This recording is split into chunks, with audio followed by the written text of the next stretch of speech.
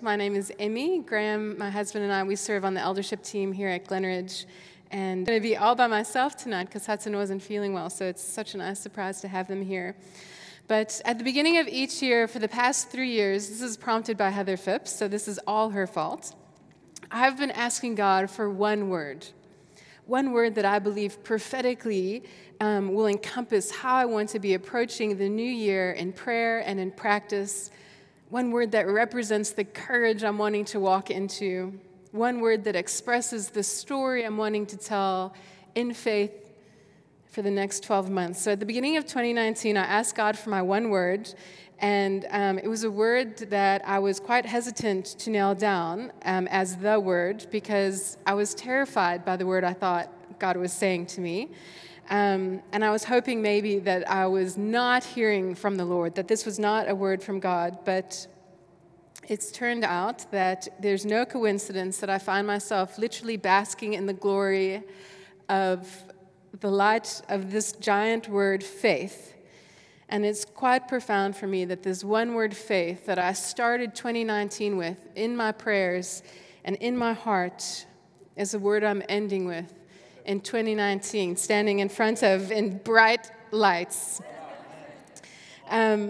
So it has been an incredible journey of faith for me this year, from the smallest moment-changing things to encourage you. As you go into 2020, ask God to give you one word, and then share it with your friends, share it with your home groups so they can pray for you and encourage you and blow wind in your sails throughout the year. So tonight we continue on with our Heroes of Faith. It is truly a privilege for me to be up here. It's one that I don't take lightly.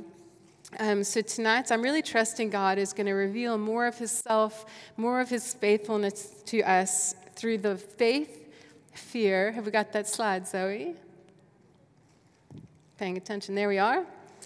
Through the faith, fear, obedience, and salvation of Noah. So let's go ahead and pray quickly before we get started. Father, nothing is worthwhile. And nothing worthwhile is going to happen without you in our midst. Give us the courage to open our hearts to you. Give us ears to hear your voice, Father. Teach us through your word that is alive and active in Jesus' name. Amen. So if you want to turn with me or click with me in your Bibles, in Genesis 6, this is our first biblical encounter of our hero Noah. So this is actually we're going to start in verse 3, and this is God speaking. He says, "My spirit shall not abide in man forever, for he is flesh. His days shall be 120 years. Because the Lord saw that the wickedness of man was great in the earth, and that every intention of the thoughts of his heart was only evil continually. But Noah found favor in the eyes of the Lord. Noah was a righteous man, blameless in his generation. Noah walked with God." Now, the slides that I have are these beautiful illustrations that are actually done by a guy named Don Clark. If any of you have ever seen the book called The Biggest Story, these have all been taken from there. So creds to Don Clark. So God saw how sinful and dedicated to evil man had become ever since the Garden of Eden. And he had determined a 120-year grace period would be given for repentance before the floodwaters would come and destroy the creation. So that scripture has often been confused as it's been translated into English to mean that humans can only live for 120 years total, which we know that's not actually true because there are people older than 120 years who are alive. So it's specifically in reference to the 120-year grace period that God said, I will give man no more than 120 more years on earth before I bring the flood. That's what that's in reference to, and we kind of lose it in translation a little bit. So this is now God speaking to Noah. We're going to jump through in chapter 6 to verse 13. It says, "I have determined to make an end of all flesh, for the earth is filled with violence through them. Behold, I will destroy them with the earth. Make yourself an ark of gopher wood." So God gives dimensions. He gives elaborate details, how many stories the ark needs to be, the door and the window schedule, the roof, what food to take in. And then he carries on in verse 18, "I will establish my covenant with you, and you will enter the ark, you and your sons and your wife and your sons' wives with you. You were to bring into the ark 2 of all living creatures, male and female, to keep them alive with you. God spoke to Noah and told him what was coming. He revealed the future to him. He said, then he gave Noah explicit instructions. This is what you're supposed to do. This is how you're supposed to do it. And this is who you're supposed to bring with you. So Noah had 120 years to accomplish the what, the how, and the who before God was going to exercise his plan of destruction on the world, as well as his plan of deliverance for Noah and his family. So now the number 120, it can mean literally 120 years. It can mean figuratively a divinely appointed time of waiting. That's not this preach tonight. You can get lost in a flood of information. But regardless, whether it was a literal 120 years or the metaphorical divinely appointed time of waiting, Noah had a time frame. That's what they all agree on. Noah had a time frame, and in it, he had to build the ark and he had to fill the ark. And I love this. This is verse 22 of chapter 6. Noah did this. He did all that God had commanded him. And so I'm not going to lie to you. Literally, as I've been preparing, I've felt like I've been drowning in a flood of information. There's just so much, and there's so much controversy. Was it really 120 years? Was he really that old? But I just thought tonight, rather, I just want to keep it simple. I want God to really speak and minister to our hearts tonight. So in terms of the story of Noah and the ark, we are going to unpack 2 things, Noah and the ark. It doesn't get much more simple than that, people. So Noah is our 3rd hero who's mentioned in the lineup of the chronological lineup in the Old Testament heroes that are mentioned in Hebrews 11. And this is what the writer of Hebrews has to say about Noah. This is Hebrews 11, verse 7. By faith, Noah, being warned by God about things not yet seen, in reverent fear constructed an ark for the saving of his household. By this he condemned the world and became an heir of the righteousness that comes by faith.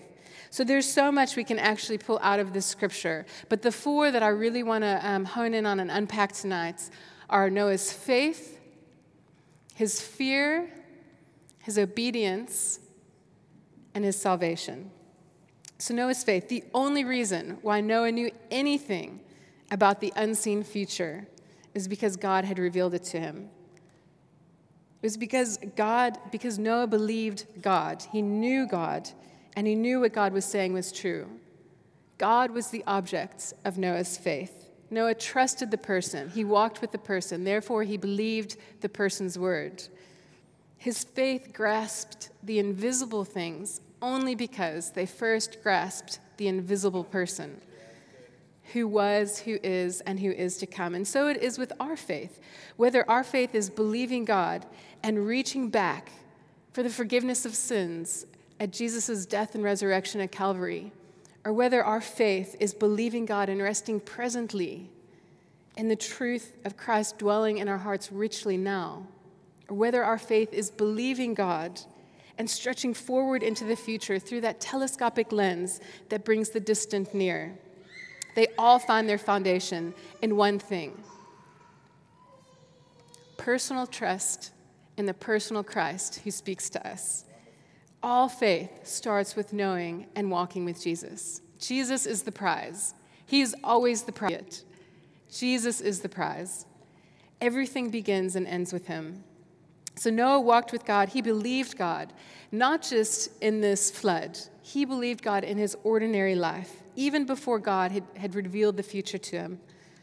The whole reason why God spoke to Noah and trusted him with the revealed future was because it says Noah walked with God. In his ordinary, everyday, Monday through Sunday life, Noah walked with God. So the first thing I want to highlight about faith is not just for Sundays and tsunamis. So it's great to have faith and believe God for those big things, in the presence of life-changing things. We need to have faith for those things. Have faith for these moments when we gather on a Sunday. That's good. But the first essential of our faith is actually walking with God and believing him in our ordinary, everyday life. Because that's what it looks like to walk with God. Daily spending time in his presence. Throughout the day, in the Word, talking to God, enjoying His presence, enjoying time with Him, where it's your habit to constantly take things to the Lord in prayer, casting your burdens and your troubles onto Him, from finances to toxic relationships to career choices, anything, to a stubbed toe. It's like the smallest thing to the biggest thing. And if there's anything I've learned actually this year on my journey of faith with God, it's that if we're not able to trust God with the little things, it's really hard, if not almost impossible, to trust Him for the really big things. And when we start with the little things, God is so faithful. He is so faithful, and He grows our faith, and He stretches us to trust Him with the big things too. And if you can't trust God when you have a cold, it's going to be really hard for you to trust God while you're facing a diagnosis of cancer. I'm not speaking that over anybody. I'm just saying. And now Charles Spurgeon, this is one of the quotes that I've really, really loved. He says, faith in God must be a constant tenant in our life, not just an occasional guest. So that's such a beautiful picture to remember, the constant tenant in our life. So if there's an opportunity to have faith, what are we called to do? Have faith. Very simple. Nothing is ever lost by having faith. Pray for that healing. Pray for the dead to be raised. I've been so encouraged to the core of my being, watching the journey and praying with the Bethel community for the resurrection of the child who passed away last week.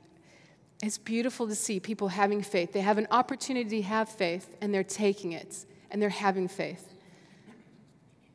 Pray with that colleague at work who has a sore back or whose marriage is falling apart. Be that person who's trusting God for an overseas trip. Faith a trip to visit us in Cincinnati next year or wherever we are. And we don't even know where we're going to be. Oh, my gosh. Jesus, help us. There's so many stories of supernatural provision, of people who've come out of this house, people from Glenridge who pack their bags. They really feel like God has spoken to them about going overseas. And so they pack their bags and they literally go to the airport.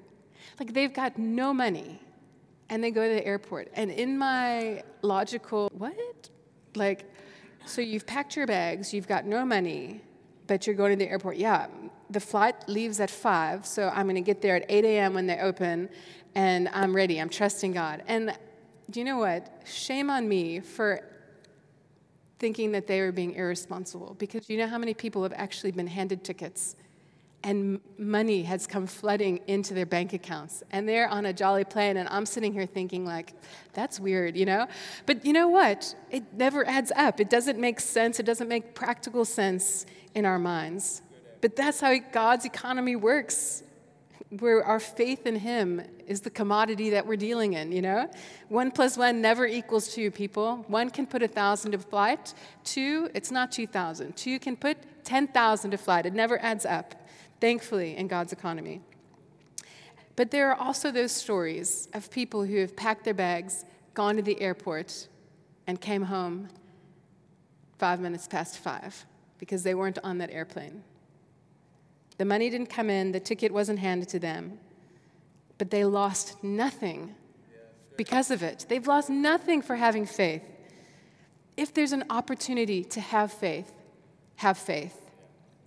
regardless of the outcome. I believe that that's when we'll hear those beautiful words, well done, good and faithful servant. When we crank our faith deep down into the bedrock of Christ, it's not in the healing, not in the outcome. When it rests secure in the God who is unchanging, our hope remains secure. And when our faith is rooted and established in Him, we lose nothing by having faith. And the only thing we actually lose is an opportunity to see God totally blow us away and grow our faith in Him from strength to strength. So if there's an opportunity to have faith, what should we do? Have faith. Well done. A+ for everyone. Faith in God for Noah was his living motivation of his life. But fear was actually the activating movement. By faith, Noah, being warned by God of things not yet seen, was moved with fear. That's what it says in Hebrews 11:7.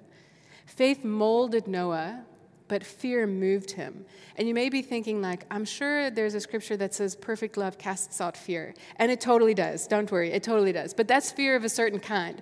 The fear that I'm talking about is where perfect love can embrace and nourish that fear. That Noah so believed God, he so believed God at his word, that the word for destruction and for deliverance, that this holy, reverent fear came upon him, and it moved his hands to action. It's not a despairing fear. It's not a paralyzing fear, but a fear that's filled with such hope, it puts wings on your heels and flies you closer to Jesus, trusting in him and leaning on his understanding, not in your own. And it not only influences your practice, but it constrains you to action. And when that type of hope-filled, action-moving fear gets grafted into our faith in God, it brings forth. So Noah's obedience. So faith and fear together with Noah led him to do exactly as God commanded. When he said it, he did it. And we see again throughout the account in Genesis, Noah did according to all that the Lord had commanded him. Our faith in God should be activated by this holy fear, which makes us so zealous to be obedient to what God is saying, to what he has said and what he is continuing to say to us. But there is a huge cost for obedience. There is an incredible cost to obedience.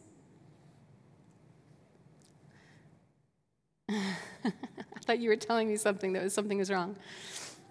Okay.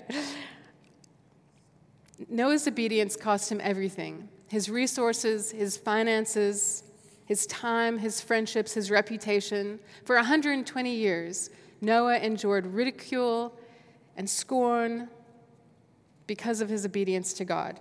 Yet Noah remained faithful through all of it. Does God have access to your resources? What about your finances? Your daily calendar, your holidays? Your Monday to Saturday, not just your Sundays? How obedient to God are you willing to be? Just 10% obedient? I tithe 10% every month. And I go to church like 2 or 3 times a month. That's like a lot more than most people. I mean, I don't say these things to make fun. There's just a reality. Let me put you at ease. God is not after your stuff. He's not even after your obedience. He's after you. He's after all of you, not just 10% of you. Intimacy doesn't look like 10%. Love does not look like 10%. If I only gave Graham 10% of myself, if there were 30 days, well, there are 30 days in a month, it would mean I would only be willing to give him access to me 3 days of the month. And when we're together, I'd let him hold my elbow. I mean, that's not a healthy marriage, people. That's not even a relationship. I mean, a course of antibiotics requires more commitment than that, you know? And I have found in my own journey with God, through the various seasons, the trials and the triumphs, because it's not only just been triumphs, I'll tell you that. My obedience to God, to allow him access, full access to all of me, time, resources, finances, everything, children even, is almost always linked to the level of intimacy that I have with the Father. Fear, faith, obedience, they all find their foundation in one thing: personal trust in the personal Christ who speaks to us. Noah walked with God. Noah was radically obedient to everything that God had said. Everything he told him to do. It's because he had a relationship with him. But take heart, friends. Radical obedience, thankfully, just like faith, doesn't ever start with moving the mountain. It always starts with the mustard seed. The Holy Spirit is always speaking to us, always prompting us. We're just not always listening or obedient. So I challenge you, even now while you're sitting there, just say, Father, give me ears to hear what you're saying. Open my heart, open my hands, my eyes to the promptings of the Holy Spirit. And mess up. What did we already learn? It's not about the outcome. It's about the fact that you actually had faith. that you stepped out in God to be obedient to what you felt he was saying to you. So go and pray for that person. Give that guy a lift. Join a serving team. Buy that person a meal. Tell your colleague about Jesus. These are just mustard seeds. Take that person shopping for a new pair of shoes. What is he saying? Buy that lady's groceries. Tip that waiter 50%. Start a home group. Give that couple your car. Pay for that child's school fees.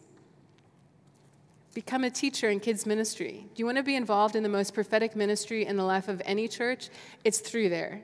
It's the kids' ministry. It is the most prophetic ministry of the church. They are the reccees who are going in. They're scouting out the land, shaping the future through the next generation. It's completely prophetic. Buy that family a house. Give away your possessions. Mustard seeds. Sell your house at a loss. Move to a foreign country. Plant a church. Mustard seeds to mountains. Luke 16:10 encourages us, whoever can be trusted with very little can also be trusted with much. So whenever you're obedient in the little things, it's amazing how God will actually use you in your obedience and in your faith in him to do great things. Noah's faith, his fear, his obedience, all rooted in his relationship with God. He led to one thing, his salvation. There are only two men mentioned in the Bible that are described as men who walked with God, and it's Enoch and Noah. And it's so interesting in this Hebrews 11 lineup that they are juxtaposed right next to each other. Enoch comes first, and then it's Noah. And it says of Enoch, just a quick refresher on Enoch, it says Enoch walked faithfully with God, and then he was no more because God took him. It was not Enoch's mandate, his mission or his calling, to fight the battle of righteousness to the bitter end. But rather, by the hand of God, he actually escaped death and the evil days. However, for Noah, he was chosen as God's witness during those days of evil, to live through them faithfully in obedience to the very end. I mean, when you compare those two, which one would you prefer to be? Enoch's life. Enoch sounds pretty good. You know what I'm saying? To just walk with God and then one day continue on into the sunset, into eternity, never to face evil or death. That sounds pretty jolly fantastic to me. But we're not Enoch. We're Noah. Turn to the person next to you and say, "You're Noah." And turn to the person on the other side of you and say, "I am Noah." We are Noah. So 2 Peter 2:5, it broadens our picture of Noah and this calling that he has. It says, God did not spare the ancient worlds, but preserved Noah, a preacher of righteousness, with 7 others when he brought a flood upon the world of the ungodly. Noah was a preacher of righteousness to the people, warning them of the approaching destruction. Noah was actually the Bible's first evangelist, I think. For 120 years, Noah preached righteousness. And from the time that God spoke to him to the time that the flood came, in all of those years of obedience, how many people got saved? Not one. Not a single one outside of his family. Was he any less obedient? No. Did his faith waver in the slightest? It didn't.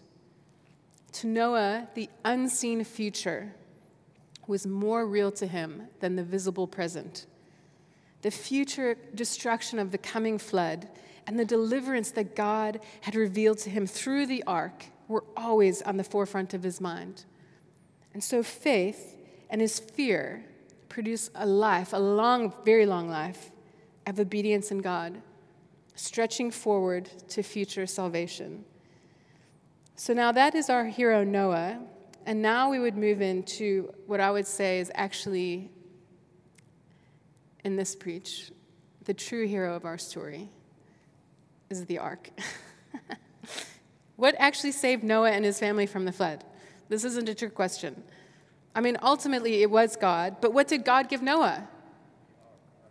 God gave Noah the perfect plan for salvation that would deliver them from the destruction of the flood and give them the life he had always intended for everything and everyone who was sealed inside of it. It was the ark. The ark saved Noah, and the ark was able to withstand the flood and the judgment of God. And whoever was found inside the ark was saved. They were carried safely through the waters of destruction that cleansed the earth until the waters receded, revealing the new earth. For those who were outside the ark, they took the full force and the brunt of the flood and the wrath of God on themselves. They were condemned to death and destruction. For those who were inside the ark, they were saved. The old life had gone, and the new life had come. And then God gave them a sign of his covenant promise of new life for future generations. I mean, does any of this sound a little bit familiar in a roundabout kind of way? Raymond would have loved that one. Where is he? What has God given us? What has God given us? God gave us the perfect plan of salvation and deliverance through the sacrifice of his Son, so that whoever would believe in him would not perish, but be saved. The ark is a picture of Jesus. It's a representation of the salvation that he offers us when we're found in him. Jesus went down into death. We were singing about it tonight. I love that we were singing about it tonight. Taking the full force of God's judgment that was intended for us on himself. But he withstood the condemnation. He conquered death. And he overpowered the destruction of the grave when he rose again and ascended to heaven. When we are found in Christ, hidden in Christ, just like of God, safely to the other side, the old life is gone and the new life has come. 2 Corinthians 5:17, if you want to memorize a verse, this is a great one to memorize. It says, therefore, if anyone is in Christ, he is a new creation. The old things have passed away, and behold, the new things have come. Jesus is our ark, God's plan of salvation. Jesus is the only one who saves. He is the prize. He is always the prize. Friends, this is why we rejoice and we celebrate Christmas, because God sent his Son into the world to save the world and reconcile us back to himself. Jesus as a baby in the manger, God with us, God in the flesh. He is our thrill of hope. The weary world can rejoice because yonder breaks a new and glorious dawn for those who are in Christ. And if there's anyone here who's actually unsure of where they are, or maybe you know you're not in Christ, maybe you know you have not been found in Christ, like you're not in the ark, please come and speak to me afterwards. I would really love to pray with you. And if you're unsure, don't leave here feeling unsure. Come to the front. We want to pray with you.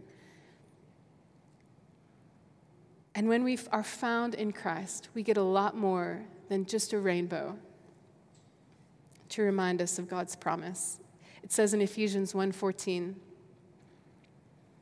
when we believe in him, we are sealed in him with the promised Holy Spirit, who is given as a pledge of our inheritance.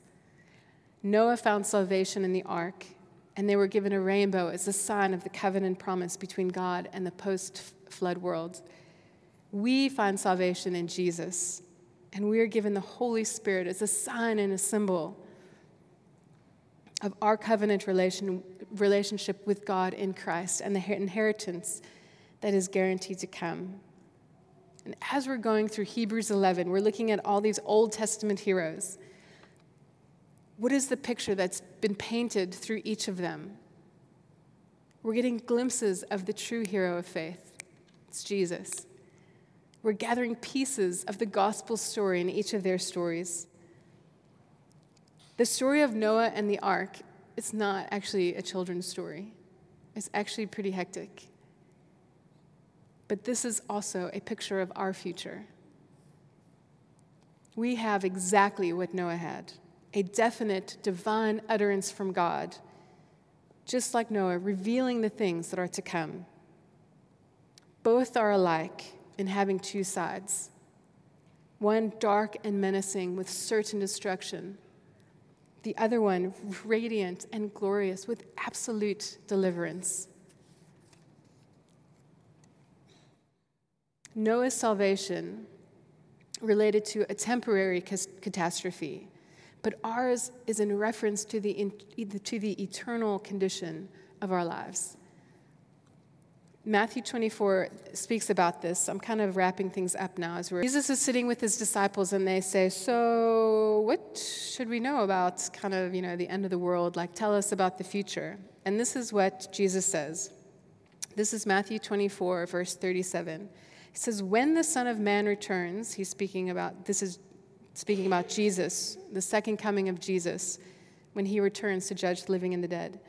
It will be like it was in Noah's day. In those days before the flood, the people were enjoying banquets and parties and weddings right up to the time Noah entered the boat. People didn't realize what was going to happen until the flood came and destroyed them all. There will be great anguish and distress, unequaled from the beginning of time until now, and never to be equaled again. But no one knows the day or hour when these things will happen. Only the Father knows. In Matthew 25, it gets elaborated on. The Son of Man, this is still speaking about Jesus, will come in his glory and all of his angels with him, and he will be seated on his glorious throne, and all the nations will be gathered before him, and he will separate the people as a shepherd separates the sheep from the goats. He will place the sheep at his right hand and the goats at his left. And the king will say to the sheep on his right, come, you who are blessed by my Father, inherit the kingdom prepared for you from the creation of the world. Deliverance, salvation, inheritance. Verse 41, then the king will turn to the goats on his left and say, away with you, you cursed ones, into the eternal fire prepared for the devil and his demons. Destruction, death, condemnation. Verse 44, then the goats on the left will reply, Lord, when did we ever see you? Who is revealing all of this in Matthew? Who's this speaking here? These are red letters, people. This is Jesus speaking. And he says, I do nothing and I say nothing outside of what my Father is doing and saying. So these are God, this is our divine utterance from God, revealing things that are to come. So our eyes are open. We know exactly what is ahead of us. So what are we going to do about it? Do we so believe God that that future is to us what it was for Noah? More real than the fleeting illusions of life that are right before us? Is that future more real than the present is right now? By faith, Noah, warned by God of things not yet seen, in reverent fear, constructed an ark for the saving of his household and became a preacher of righteousness.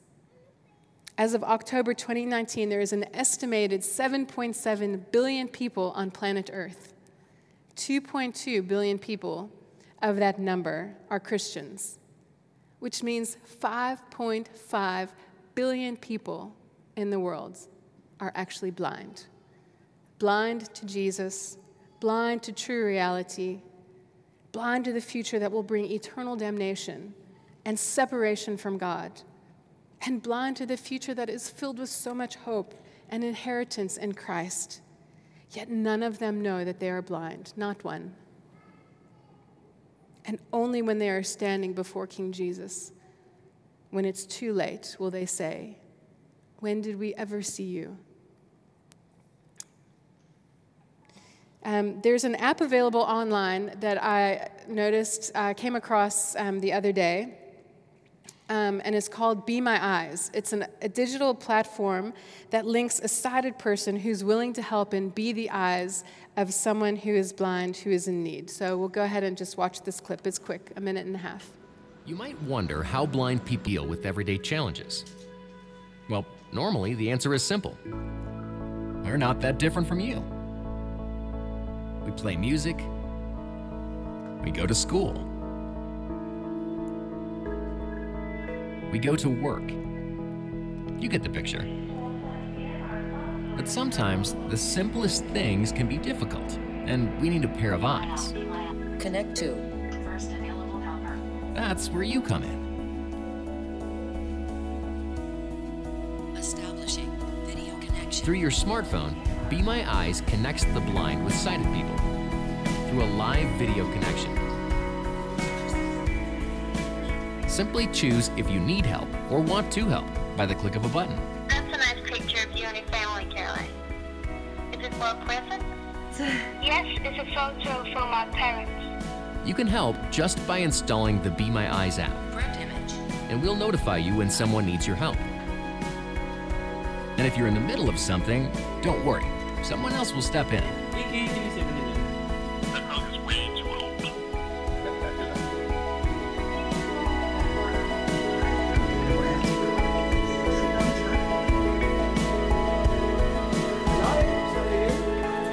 So, would you care to be my eyes? So, would you care to be my eyes? I pray that that question would resonate in your hearts, not just tonight, but for every day for the rest of your life. There are 5.5 billion people in the world who need us to be their eyes by taking them to the one who gives sight to the blind. We are Noah, not Enoch, called and chosen as the Lord's witnesses during the days of evil, to live through them faithfully in obedience to the very end as preachers of righteousness. Just as we close, I invite you to stand. I just want to read a scripture over us from Acts. Don't worry to turn there. There'll be a slide that you'll see. This is Jesus speaking here. So just listen. Give God access to your heart and allow him to speak to you directly through his word. Now get up and stand on your feet. I have appeared to you to appoint you as a servant and a witness of what you have seen and will see of me.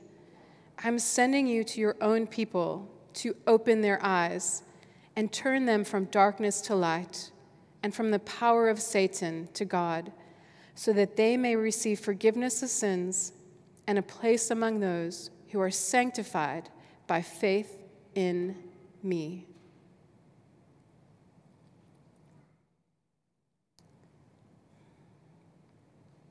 Jesus, you are the prize, our very great reward. We earnestly seek you. Father, stir our faith, move our hearts, strengthen our hands, activate our lives by the power of your Holy Spirit. In Jesus' name, amen.